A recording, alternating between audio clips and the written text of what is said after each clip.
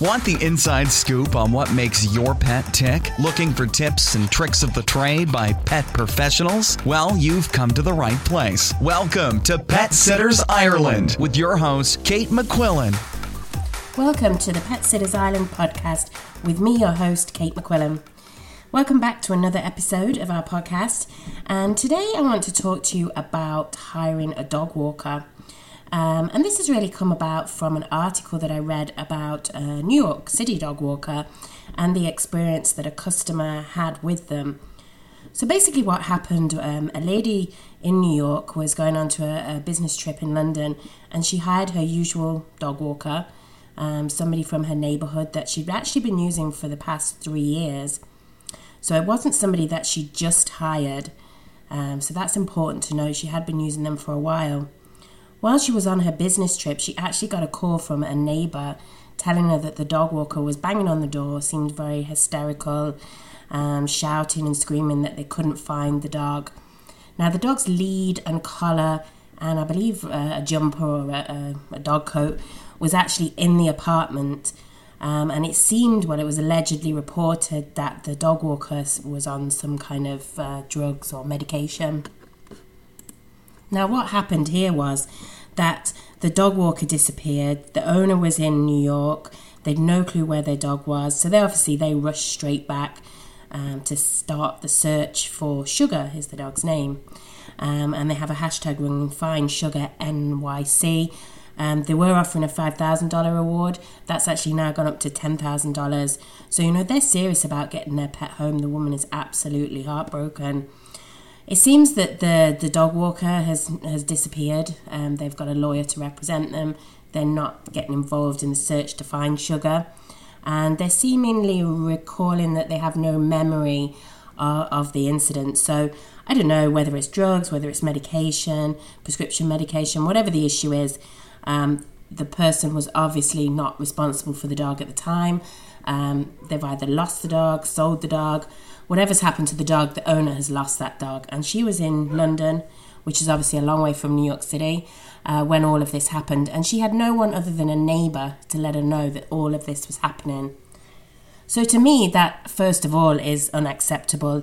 A dog walker should have a backup, should have somebody that's actually checking on them and that's there for them. If this dog walker was genuinely sick and needed support and help, then they don't have anybody to step in to set up some cover for them and to check that they're where they're meant to be and to check that the dog is safe. The lady should have been getting daily updates on how a dog is, where the dog's been taken for a walk, that the pet's safe at home and everything's secure. So that's a big red flag that she didn't have that. We GPS track all of our pet sitters and dog walkers so that we know where they are, so that we know that they're safe and that your pets are safe. So that's important. The other big thing that I think is wrong with the situation is this dog walker doesn't have insurance. Now, seemingly they've been a dog walker for some time, but they have no insurance. So, obviously the owner's main concern at the moment is getting their pet back, and you can totally understand that. But who's going to pay for all of this, If you had insurance and you genuinely lost a dog, maybe they slipped the lead or you opened the door and they ran out, a genuine incident, then insurance covers those things. We don't even know what happened to the dog. The dog walker doesn't even recall what happened to the dog. They seem to have had some kind of episode and can't remember. But all of this would be covered under your insurance if you were a legitimate dog walking or pet sitting service. Now, the other thing is this person, when they were on the other side of the world, didn't have anybody to communicate. Like I mentioned earlier, they only had their neighbour to get in touch with, and that's not really enough. If you have an issue, something happens, something gets reported to you by a friend or neighbour, you need to know that you can contact the company and say, hey, what the hell is going on? Where is my dog? What's happened? What are you doing? There was obviously a gap between her coming from London to New York City, who was actively looking for the dog, what was the procedure and policies for that incident, and why did the incident happen in the first place? All of these questions would be asked by a company. They would be monitoring their staff, finding out what happened. and you've left somebody very scared, very upset, very vulnerable, wondering, I'm sure you can imagine, wondering what happened to your dog, if your dog was okay, if it was injured, if it was hurt, if it had been taken for the wrong reasons. All of these things would go through your mind, and you have nobody to communicate with, nobody to actually be checking on this, setting up searches, finding out what's happening, and, making sure that things are getting done quickly. You need to take action very quickly as soon as something like this would happen. And really, you don't even know when the dog went missing because, there was no update as to, well, I last walked the dog at this time and, then this happened. The person doesn't even seem to recall what happened, which is obviously even more concerning. Now, anyone listening to this would probably think, oh my God, why the hell would I hire a dog walker if this what happens? This is obviously a very rare case of something like this happening. I don't think anyone could foresee that, that your dog walker is going to have a complete meltdown and lose your dog or whatever actually happened. But I think when you're hiring anybody, whether it be a dog walker, a pet sitter, a plumber, an electrician, you need to do your research and you need to find out, is this the right person for you? Can you check their references? There's no good going onto their website and seeing all the nice comments people have to say about them. They're not going to post negative comments on their own website. You need to do a bit of research. Has it come from a referral? Can you talk to some of their previous customers? What are their procedures and policies? When you sign up as a client with them, what do they go through? Do they come and meet you? Do they meet your dog? Do they find out all about your dog's needs? Do they find out about your emergency contacts? Are they asking questions about your vet? What would happen if the dog gets sick? Somebody who takes the time to find out all of these details is taking their job seriously. What do they tell you they do if they get sick? If there's an emergency, if something comes up for them, what's their backup? If they're out with a dog and they get sick, what's the policy there? Who comes to collect the dog from them so that they can go to wherever they need to go? What happens to your dog then if you're traveling abroad and the dog walker or pet sitter gets sick? Who takes over? Do they notify your emergency contacts? Are they just going to let you know? You need to know what's going to happen. You also need to look, are they active in the community? I've heard stories of pet sitters in America that are, working as pet sitters and, they don't have insurance. They don't have a very savoury background. You need to look into these people, check them out, find out who they are, what they stand for. Are they active in the community? Are they active on social media? That's a good indication. Somebody who takes their business seriously will be interacting with their community, will have knowledge, will be sharing that knowledge. They'll be writing articles, they'll be explaining about their business. They might have a podcast like this, to show that, they're wanting to communicate with their customers. Can you get hold of them? It's important that you can get hold of somebody, whether that be by phone or by email or by text message, whatever their preferred method of contact is, you need to be able to get hold of that person. So that's really important. Insurance, I already mentioned the importance of insurance. You can always ask to see, are you covered under insurance? And are you covered if my pet gets ill? Are you covered, for your staff being on my premises?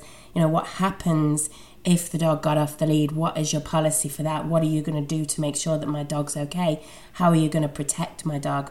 One of our big policies is that we don't do group dog walks unless the dogs are from the same home because, it's very hard to control multiple dogs from different families. And we want to make sure that your dog is in the best hands possible, that something doesn't happen to them, that they don't slip the lead or get away, or God forbid someone lets them off the lead and you can't get them back. We don't want to put those dogs in harm's way. We want to make sure that they have a nice, safe walk, and then when you come home, your dog's all fine and happy, and your pets are safe, your home's secure. That's one of the big things for us. So, generally speaking, this story, obviously in New York City, she was traveling away. She was abroad, so I presume the dog walker was also feeding the dog. So that would be more of a pet sitting role to us. Obviously, your dog would always get a walk. But why you might hire a dog walker, I suppose, is if you're travelling away. Maybe you're at work all day and your dog needs to get out for a toilet break, and you hire someone to come in every day and take them out, stretch their legs, relieve themselves. Maybe you have meetings after work some evenings and you need somebody to come, around tea time to actually feed and walk your dog because you might be home late. Maybe you do have work commitments that means that you have to travel, and again you need somebody to come in and feed your dog. Maybe you're actually a little under the weather. Sometimes, I had a bout of it earlier in the year, a terrible flu, and really the last thing that you feel up to is walking your dog, and that's when it's really handy to have someone who can step in and just relieve you from having to do those walks for a little while. Maybe you've just had a baby, maybe you're not able to take the baby in the pram and the dogs and all the chaos and drama of doing that, and maybe you just need a help for a few days a week just to give you a little bit of a break. Maybe you have other commitments during the week. Maybe you have classes that you go to one evening and you go straight from work and it's not really possible to get home and do that dog walk, so you can have somebody come in to do that for you.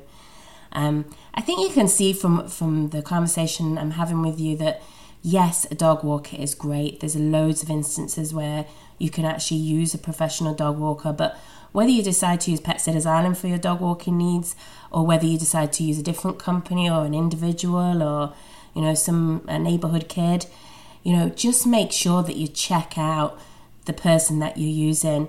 You need somebody that has a backup in place, somebody that has insurance, somebody that has systems and procedures. I know some people may call us and think we're very detailed and we take a lot of information, but it's all in the best interests of your pet. You want to make sure that your dog is safe, that we know what you want us to do in the event of emergency, that we have all those bases covered.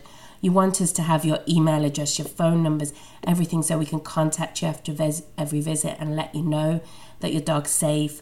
And that if one of our pet sitters or dog walkers needs support, that you have office staff and myself and Mike to step in and make sure that, the job runs smoothly. So I think that's really important. We read lots of horror stories about things every day, but I just wanted to really chat to you about this and just stress the importance of making sure you pick the right person. So that's all really that I have for today. I just wanted to remind you that the Nose of Tralee will be opening very soon. I've just been working on the dates for the launch, and it looks like we're probably going to launch entries around the 17th of May. We're going to pull it forward a little bit earlier this year because really just to give everybody a chance to get their entries in, and then we can start the voting process. So it just gives people a little bit more time. I know you always want to take the perfect picture. You have the opportunity to tell your pet story as well. So it's important to give you all that chance to do that. And then obviously we need a chance for the judges to do their judging and get down to the final 32 and then open it up so that we can pick another winner.